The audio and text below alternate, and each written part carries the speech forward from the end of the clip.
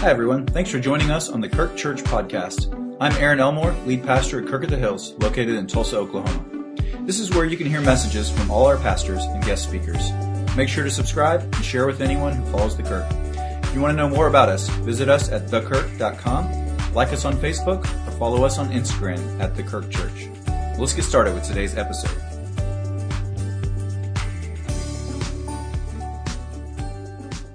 Well, like he was saying, my name is Cooper Ward. I'm the high school director here at Kirk at the Hills. That means I am the lead attitude adjuster here at the church. No, it's not that bad. We honestly have the most phenomenal group of students, and they're a joy to work with. Hi, how are you doing? Yeah.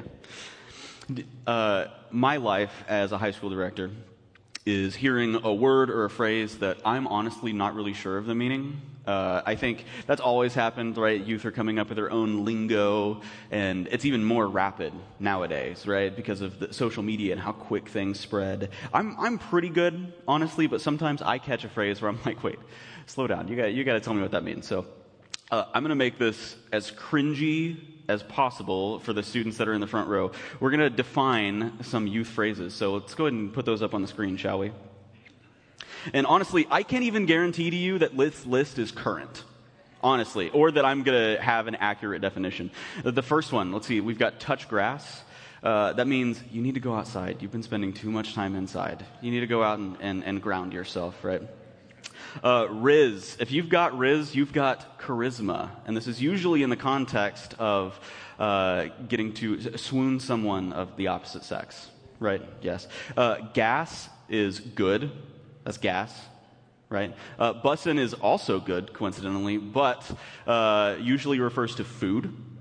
A situationship, you might be able to infer the meaning, right? You haven't really defined the relationship yet. It's a situation. There's just something going on there. You know what I'm talking about? You ever had one of those? Especially when you were in high school? Drip. Drip is you're looking good. You've got good fashion. You might have like good sneakers on. You might have like a blazer or nice. You might have drip. You've got cap or no cap, which is a fancy way of saying I'm not lying or you're definitely lying, right? You'd say, cap, that's a lie, that's a lie. Or I mean what I'm saying. You'd say, I mean this, no cap. And that one will never make sense to me, but you just have to roll with it. Slay. Slay is, you're doing good, but it's often, when you say it, you have to get in touch with your feminine side. Slay, right? Snap your finger a little bit. Slay queen it's often followed up with that. You've got shook, which means you're very surprised. Oh, I was shook. They'll often, if you want to sound more official, you can say shooketh, right? That's not a joke either. You've got salty, which means you're a little testy, right? You're a little salty, you're a little mad, upset about something. Rent-free is a great one. Oh, rent-free is a great one. You're you're living in someone's head rent-free, right? They're always thinking about you.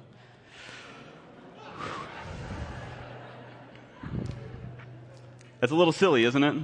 How many of you knew at least 5 of those? Only this side of the room, by the way. A few over there.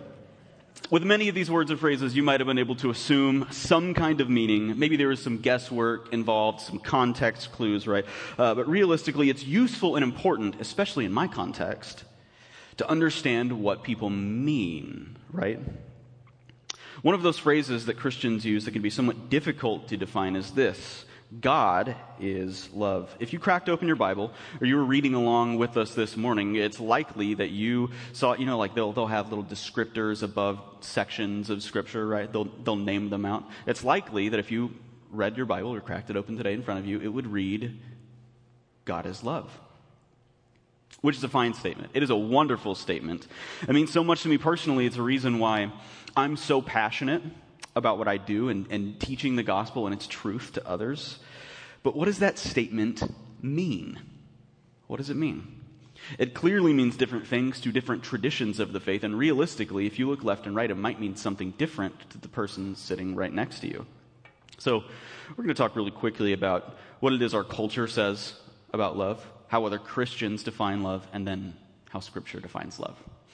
So what does our culture say that love is? They might say that love is this undeniable force and you can't choose it, right? You're pulled to another person. Or that love is a statement that you hear a fair about nowadays, right? It states that love, right, is something that isn't really chosen deliberately or doesn't define itself, right? I think God doesn't fall in on himself. I mean, God is holy, God is self-defining, but he doesn't leave it in a nature that's, I think, ambiguous. All right, love is love, I think, is ambiguous, right? And if we rely on that statement, we come to say that God is love. That means that God must be all things that love is, which means that God must be.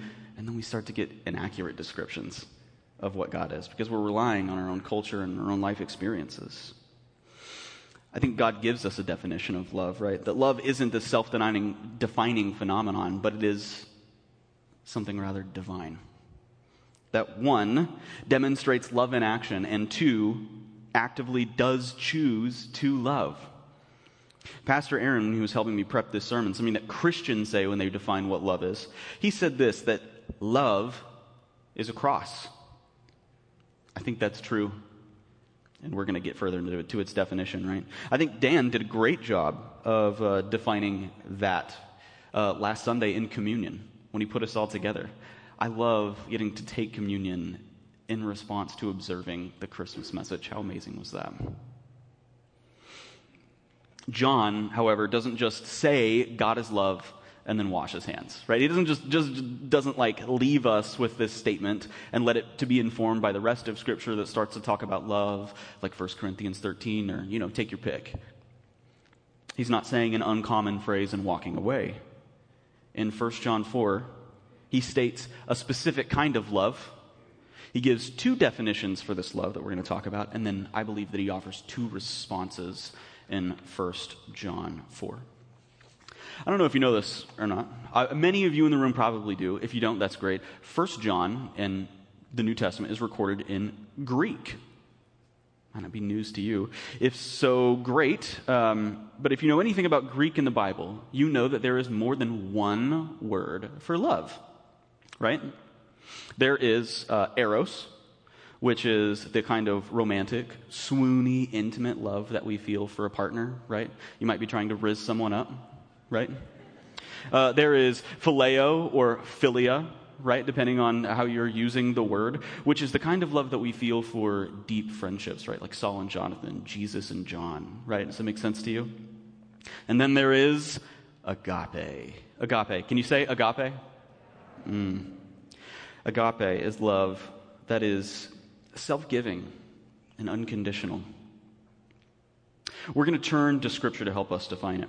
Right? Let's read again, 9 through 10. In this, the love of God was made manifest among us, that God sent his only Son into the world so that we might live through him. In this is love, not that we have loved God, but that he loved us and sent his Son to be the propitiation for our sins. Do you see in the text it shows the unconditional nature of God's love? Right, that's a perfect bow to just put on top of the Christmas story. That the light came into the world so that we could live through him. And also, it had nothing to do with us on our end, right? Does that humble you a little bit?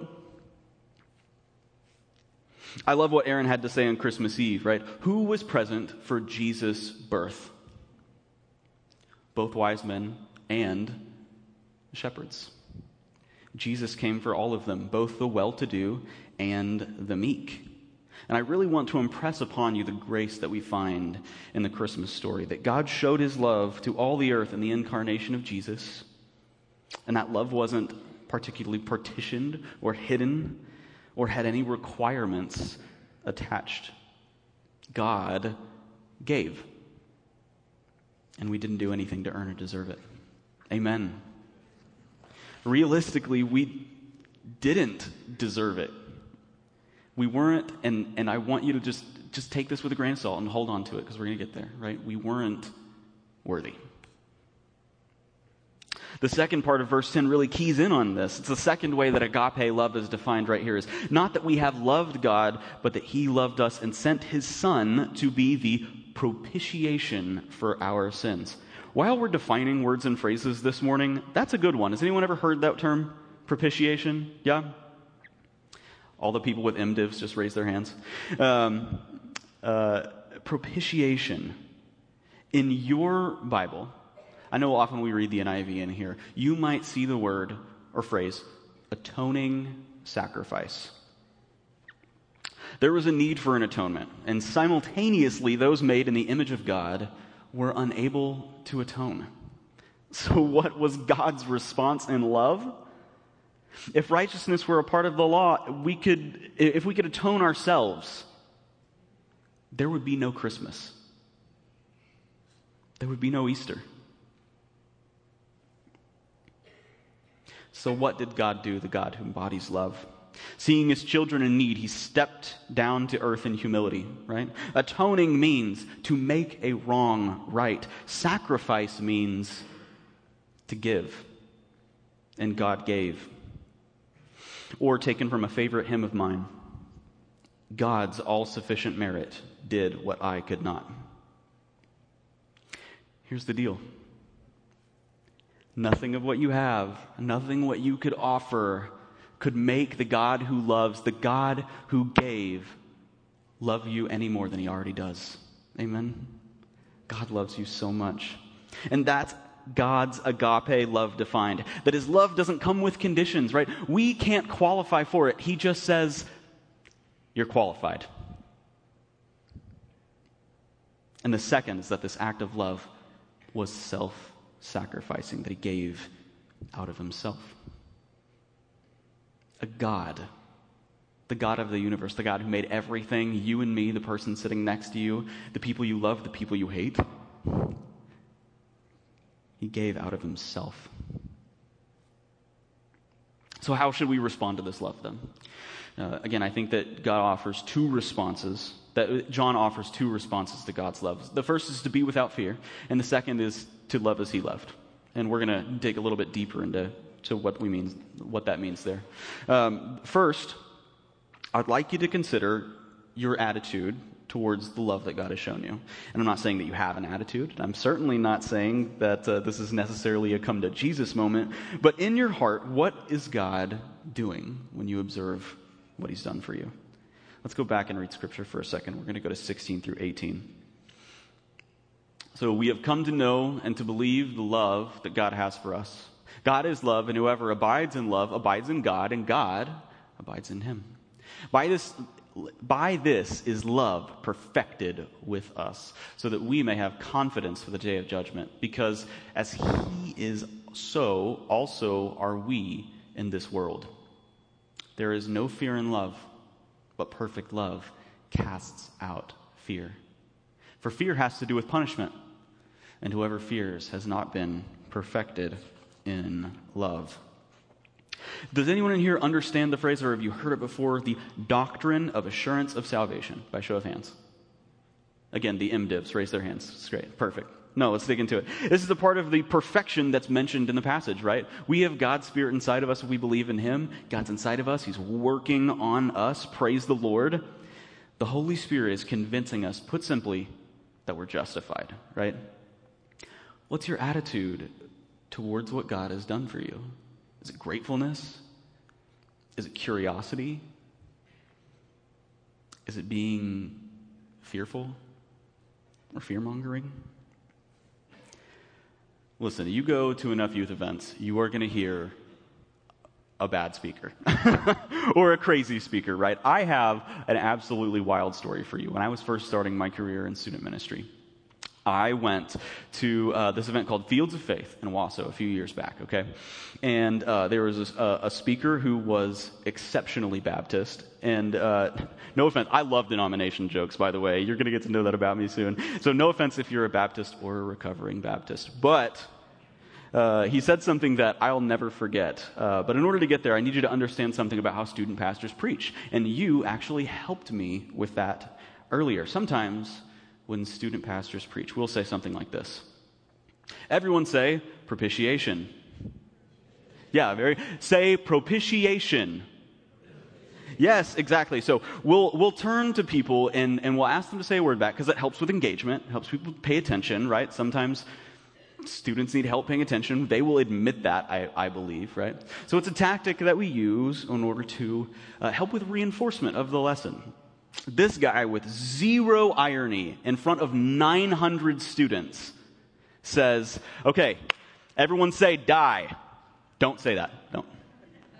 Everyone say die. And had these students fill out this full auditorium with the language die. And I want you to know that's not good. That's not a good thing. I was, as the kids say, shooketh. This was in reference to him teaching good old John 3:16. Can we say it together if you know it, right? For God so loved the world that he gave his only begotten Son, that whoever believes in him may not perish, but have eternal life. Depending on your faith tradition, you might have said it a different way. I think we gravitate towards certain versions of Scripture. Well done. I heard a lot of you recite that back to me, but I'm going to say something now that I hope sticks with you, and it's what I said to my students that night when I had a debrief why what this man said was wrong. You can't have John 3:16 without John 3:17. For God did not send his Son into the world to condemn the world, but in order that the world might be saved through him. Amen? The speaker at the event was trying to communicate to the students that there was going to be an eternal separation between God and humanity. I get it. That is true. I'm not going to sugarcoat that this morning. He later read from Revelation as well that night. And I don't think any of what he said was untrue. But what was his attitude towards what God had done? That's the question we're trying to answer here. Our God is a God who saves, not one that condemns. Right? And I'll walk through this. We're going to go through a little bit of logic here. Okay? I had a student who previously had a problem with God's salvation and him sending people to hell. His words. It was about God's action, right? And my response, very gently, in a group of 15 kids just sitting in a circle of couches, sitting down, having a casual conversation about God, was this: consider God's inaction. Consider God's inaction. God didn't come to condemn the world because if he did nothing, if he stayed in inaction, we were already condemned. But that is not our God. Amen? That's not our God. Our God is a God who saves, a God who gives out of himself, a God who stepped down to earth in the form of a baby because he loved us so much he wanted us to be with him forever, fully reconciled. Amen? Amen. And I get the feeling of fear. I see it in students as they learn to understand, as they grapple with the truth of the gospel for themselves. And I want you to know today that if you're here and you have an attitude towards fear, towards your own worthiness, your feel of uncertainty, I want you to know this, that God has come to save you, and he already has. You do not stand in condemnation, but rather you stand in the love of God. And perfect love casts out fear. Amen? Christmas time is a great opportunity for this Tim Keller quote. I heard that if you preach at this church, you have to at least include one Tim Keller quote in your sermon. So I'm going to do that. When you look at what God did for you, then by the power of the Holy Spirit, you'll change. By the power of the Holy Spirit, you'll change. There is a response, a change that is baked in to the love of God. Be without fear and speak a message of having no fear in the name of Jesus. Our second response is similar. It's more concise, but it is also far more challenging. We love because he first loved us. That's the end of the passage that we read. That's 1 John 4:19. And I think it's pretty clear from the text that God helps us to love others, right? We abide in him. He abides in us. His Spirit's at work in us. It's perfecting us. It's with us as we go out to love others, how he loved us, right? He works on our hearts to make us more like him so we can love more like him, so we can better reflect that we were made in God's image, right? But what type of love is God asking for? We love because he first loved us. What's that word for love? It's that same agape love. It's that self-sacrificial love. Will you ponder that with me for a moment? What love is God wanting me to show others?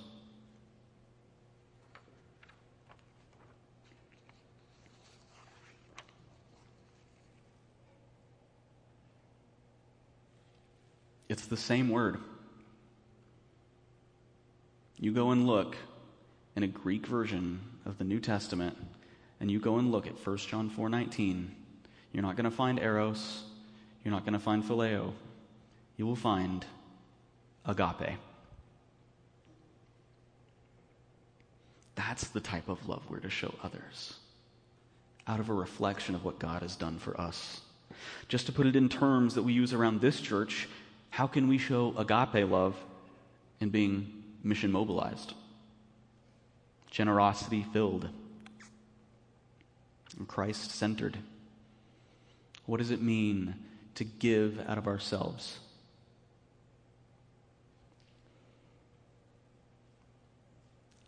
Do you see how our reflection of God's love is such a high calling?